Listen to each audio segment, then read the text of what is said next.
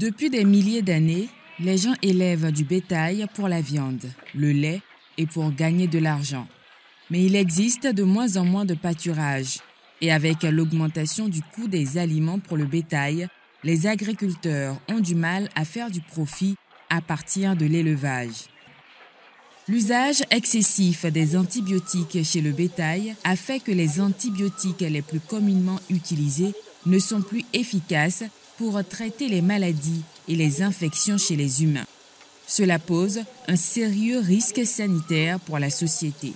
Les bons micro-organismes accélèrent la décomposition des résidus et détruisent les mauvais germes.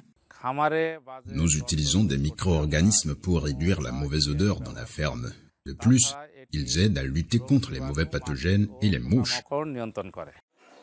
L'ajout de bons micro-organismes dans les aliments ou l'eau d'abreuvement aide aussi à maintenir les animaux en bonne santé. Il facilite la digestion et renforce le système immunitaire contre les maladies. Lorsque vous ajoutez de bons micro-organismes dans les aliments, ils deviennent plus nutritifs. Le bétail aime bien cet aliment à cause de son odeur et de son goût. Les micro-organismes aident les animaux à mieux digérer les aliments.